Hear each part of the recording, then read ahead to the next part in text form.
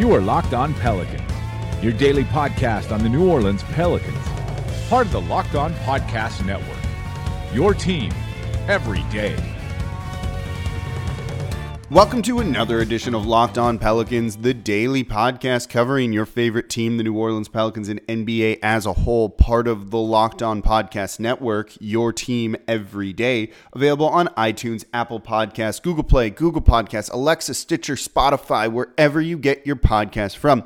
I'm your host, Pelicans Insider, credential member of the media editor over at LockedOnPelicans.com, Jake Madison, at NOLA Jake on Twitter, with you all on this Friday, final podcast of the week as we're into the new year here. And we are going to preview the Pelicans game that is upcoming, that is almost a must-win for them as they take on the Cleveland Cavaliers on Saturdays. We'll get you set for that game. But before that, we got to look at a couple of different things that are going on. First, we're going to answer some listeners' questions through that text line, and we'll play you what they're wondering about and give you my answers on this and my opinions here. Some really good ones have come through, and I think they kind of lead to an interesting discussion here. The other thing we got to look at, there was a trade in the NBA for a division rival of the Pelicans, the Memphis Grizzlies, making a move for a guy who's maybe on the Pelicans' radar. I'll give you the rundown of that trade, maybe say how I think it might impact the trade market that's going to be going forward. So we got a lot to cover in today's edition of Locked On Pelicans. So before I play two questions, and I think one leads into the other, if you want to be part of the podcast, give me your opinion on the Pelicans, ask a question. The number to call in is 504-321-0448. That's 504-321-0448 to be part of the show, part of the podcast here, and I can take and answer your questions. You can give your opinions. And we've gotten a bunch of really good ones, and we'll use this throughout the rest of the season and going forward because I think this is a great tool to make it a little more interactive. Hear what you all want to talk about as well. So without further ado, let's play the first one here. Hi, Jake. This is Landon, also known as Hot Pelicans Takes on Twitter.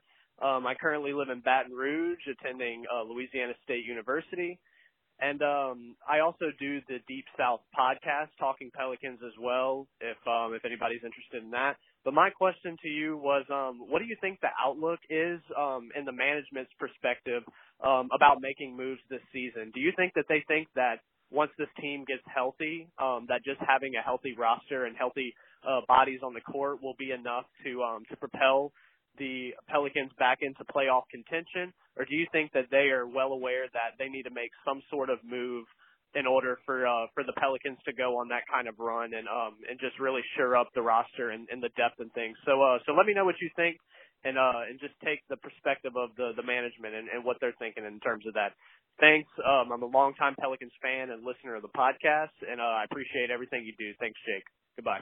Thanks for calling in, Landon. And yeah, I think you kind of nailed it here a little bit, that this front office, this coaching staff really feels that the true heart of this team, or what they could be, is what we saw through that opening 4-game stretch for the Pelicans, where they looked like the best team in the league during that 4-0 start. You know, injuries have derailed them a little bit. When we talked about the blame game yesterday, injuries are part of it.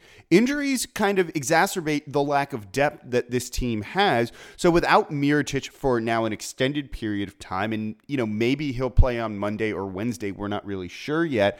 And without Elfrid Payton, this team was going to struggle, because now all of a sudden you're putting guys in who aren't as good into the starting lineup. You also have guys playing out of position a little bit more, or playing more minutes than they are maybe most effective in. And that leads to a whole bunch of other problems. So it's not just missing your own guys, but it's the ripple effect that has, which causes other guys to need to step up. And the Pelicans don't have the players that are going to step up. So that's kind of the problem here. But when you really look at this team, as we talked about yesterday, there are so many flaws. The defense is a big one, and the defense wasn't great to start the year. They were bottom 10 even during that 4-game winning streak. I thought the points per game numbers were overstated and overrated a little bit, but the defensive rating per 100 possessions, and accounting for the fast pace that they were playing at, wasn't good.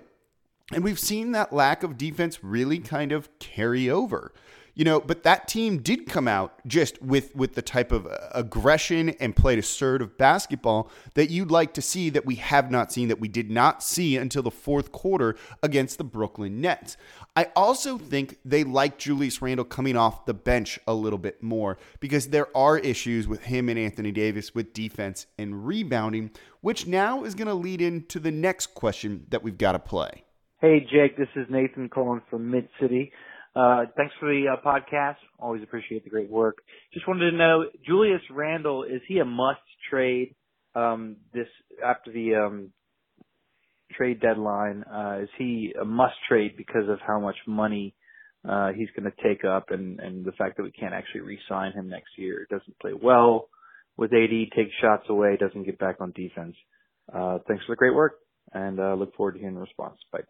Nathan, thank you for the question. And I think this ties in from the previous question too, where, despite the fact that they think this team is good and can, get into the playoffs and go on a run, it very clearly needs to be upgraded in some way. Even with a fully healthy team, they wanted to add another piece, and they're likely going to trade a first-round pick to be able to do that. Now that we've seen Julius Randle here for a while, despite the real good kind of surface level numbers is maybe the best way to put it. And those numbers are pretty good. He's having a bit of a career year, which then also ties into this question here. And I'm pulling the numbers up because I was not prepared. And Julius Randle's numbers per game are 19.9 points, 20 points, and 9.3 rebounds to go with 2.7 assists. But he's also got 2.4 turnovers here. He, is shooting okay from three at 32.9%. But Nathan nailed it. In the fourth quarter, he takes shots away from Anthony Davis. Some of that's on AD for not being assertive enough, not being aggressive enough in the fourth quarter, but they basically just alternate. And that's one of the reasons why you see Anthony Davis only getting something like 4 or 5 shots in some of these fourth quarters, because, Randle's got the ball and it just kind of renders AD useless. And that's not a good thing. The lack of being able to coexist is definitely a problem. Randle's probably better for bullying second units, but that, is a useful thing. But if you got to play him in crunch time, and if Mirotic is going to stay healthy, then I'm not sure if that's necessarily worth it, given all of the other issues you have on the team. Now, when Mirotic comes back, maybe you can keep him on the bench and use him in that role. But then that brings up the second point you made or the first point, which either one was, do they maybe need to trade him by the deadline, given that he's on that mid-level exception deal, basically like 8.6, 8.8 million this year? You don't have his bird rights. You can't go above the cap to really re-sign him to a big deal. They can offer him something like 10 million per season starting next year. That's it. It's 120% of what he's getting paid this year. And this is assuming he doesn't pick up that player option for the second year. Likely he won't when you're averaging 20 points per game. So if you know he's likely going to leave at the end of the season, and you're in all you can do to try and keep Anthony Davis here mode, you're likely going to need to take back long-term salary. So you could trade him for a guy who'll be under contract, and then you can go over the salary cap to re-sign Nikola Mirotic. So at least you don't let him walk for nothing during this season, after this season, and you can at least maybe sell AD. Hey, we got this other guy under contract here too. We just made it back to the playoffs, hopefully. And look, you want to stay another year, 2, 5? Maybe. That's likely what they're going to need to do if you're trying to put a pitch together for Anthony Davis to keep him here. Losing a guy like Randle in the offseason, if AD's looking at the cap sheet in the roster, that's not exactly going to do wonders to keep him here. So sometimes it's kind of just getting a guy instead of just letting him walk for nothing, which can be good or bad depending. And when you see the other issues that go on with him, with those fourth quarters and all that other stuff, it makes a lot of sense to try and do that. So I think it's something the Pelicans are really going to look at. You lose some bench depth then, but I think you'll still get him with a replacement. Now, the issue is at 8.9, 8.6 million being a potentially expiring deal like that, that might not be enough to really bring in someone else. You've got to trade even salary. So unless you package him with a guy like Solomon Hill, you're looking at getting a player for $10 million back. there's no real difference maker out there. And largely because of the number of buyers and the lack of sellers too, I think it's going to be a quiet trade deadline. And that's likely going to be then that they aren't really able to move him and bring in a significant piece. So you may as well ride out with what you have and hope that he can help get you to the playoffs. And, maybe you sell AD on something else. So they're kind of in a weird position with it. But yes, I would make trading Randle a very high priority for all of the reasons mentioned.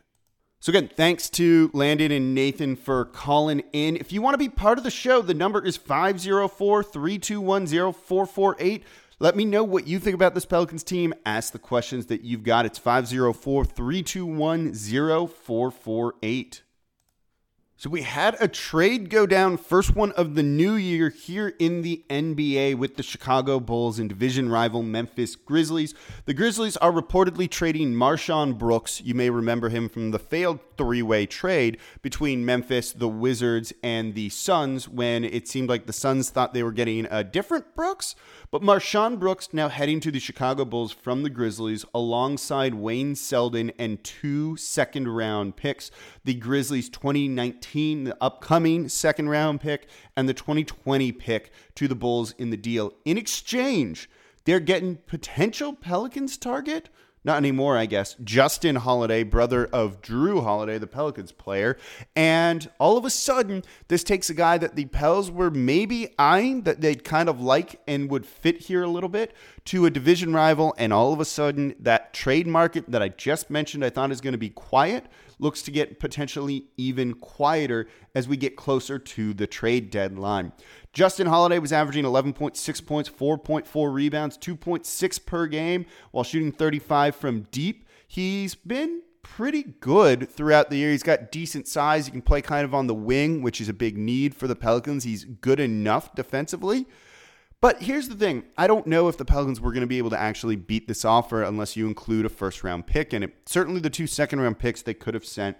But Wayne Selden is averaging almost 5.5 points per game. It's not horrible. You've got MarShon Brooks, who's not even going to kind of stay there, and they're just going to waive him. And the Pelicans don't really have enough expiring money to make this trade or a deal really attractive to the Chicago Bulls. So that's kind of the problem here. And yeah, it's kind of, this team does need to make a move. This wouldn't have been a hugely impactful move, but it would have made the Pelicans better if they brought in Justin Holiday. But all of a sudden now that is going to be off the table for them. So kind of disappointed to see Wayne Selden, you might remember from New Orleans a couple of years ago when they brought him in, and then all of a sudden Memphis just kind of snatched him away, which was disappointing, kind of right under their noses a little bit. And now he's being moved for a guy that they would have liked to have had. He's an expiring deal at $1.5 million. And I believe MarShon Brooks was as well. And now, they've kind of been burned on this, and it just takes another guy away from the Pelicans that, yeah, they would have liked to have done something. You give up 2 second-round picks to be able to bring him in. No big deal there, but unfortunately, they're not going to be able to do that anymore. MarShon Brooks, let me see if he was expiring as I pull up his contract here. Yep, 1.65. You don't really have like $3 million in expiring deals that you really kind of want to move unless it's maybe a guy like Wes Johnson or something else. But largely, that probably wasn't what the Bulls wanted to take. So maybe the Pels tried, but who knows? But the Memphis Grizzlies got that deal done first. They get that wing help that they've been looking for a little while as they start to fade in the Eastern Conference. And now this just takes one more player away from the Pelicans and what I really think is going to be a quiet NBA trade deadline. If you want to hear more about this trade or any other deal that may or may not go down in the NBA, well, the Locked On NBA podcast has you covered Monday through Friday, given everything you need to know about the association. Catch up on all the comings and goings in the NBA with the Locked On NBA podcast. And of course, I host every Wednesday alongside John Corrales of Locked On Celtics. Make sure you listen and subscribe. So I don't want to call Saturday's game against the Cavaliers a must-win for the Pelicans, but at the same time, it kind of feels like a must win, and maybe that means it is a must win. By the way, right now when I record this, the Cavs are 8-30. They are going to be on a second night of a back-to-back when they play the Pelicans, taking on the Utah Jazz the night before. So they're likely going to be 8-31 going into this game. Kind of feels like if you lose to that team, even on the road, you've got some problems because the Cavs aren't really great at anything. They play with a very slow pace, second slowest in the league. They have a bottom 10 offensive rating, and they are the worst defensive team in the league. So if you make them look good on offense, that's not a good thing for your defense or anything at all, really, I guess. And they shouldn't be scoring on you. And your defense hasn't been good, so maybe you let them. That's all terrible here. They're dealing with some injuries, so I don't think you'll see Kevin Love in this one. That's kind of the big one there. And this team just, again, doesn't do much well. They don't take many three-pointers. When they make them, it's at a medium rate there. They're not just a good shooting team in general, actually ranking 26 in that category. They turn the ball over, not too much, which is maybe the one good thing, and they're actually pretty good on the offensive glass.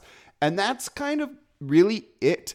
They allow the worst field goal percentage in the league. They don't turn teams over. They're not particularly great at defensive rebounding. The Pelicans should be able to feast on the offensive glass. But when you have a game like they did against the Nets where Julius Randle only grabbed 5 rebounds, I think total, makes you wonder if that'll actually happen. The one good thing they are good at, I guess, on defense, the one good thing for them on defense is they don't really foul much. So the Pelicans aren't likely to get into the bonus early and get to the free throw line. So you've got to make your offense count in other ways. But this is not a good Cavs team no matter what. No ifs, ands, or buts about it. There's no way you can really spin this. They've actually lost 6 in a row right now before they play the Utah Jazz. Without their leading scorer, too, in Kevin Love. You got Jordan Clarkson, who at least is averaging almost 17 points per game. Rookie Colin Sexton has been having a nice enough rookie year with 14.7 points per game, but he's shooting just 42.2% from the field overall. Not too great. He also turns the ball over a lot. Drew Holiday, if they have him guard, if he's guarding Colin Sexton, should be able to have a field day there, maybe shut down this Bulls team kind of almost at the point of attack. Rodney Hood, potential Pelicans target somewhere in there, is having an year 2, 12.9 points per game. Tristan Thompson, always at least tough on the glass, is averaging 12 and 11. And that's like really it. Again, there's not many good things to say about this Cavaliers team. So if the Pelicans do lose to them, it's just kind of, how is that going to make you feel and what are you going to think? And there's just almost no excuse for it. So we don't need to preview this too much. They don't really do anything well. And so let's call it maybe a must win for the Pelicans because you can't afford right now to lose to this team on the road when you're trying to just do anything you can to kind of get back into contention, right the ship a little bit. So hopefully they can get it done on Saturday before them playing the same team at home on Wednesday, and then the Memphis Grizzlies maybe going to have some newly reinvigorated Memphis Grizzlies team. We'll talk about that on Monday and why. When I preview that game, because that one might not be as easy as you think in the wake of what's kind of gone on with them over the past week or so, but we'll preview that on Monday for you all. So that's going to do it for this edition of Locked On Pelicans, this week of Locked On Pelicans. Thank you all for listening. Don't forget about the text line if you want to be part of the show as well. So thank you all for listening. As always, I'm your host, Jake Madison, at NOLA Jake on Twitter. I'll be back with you all on Monday.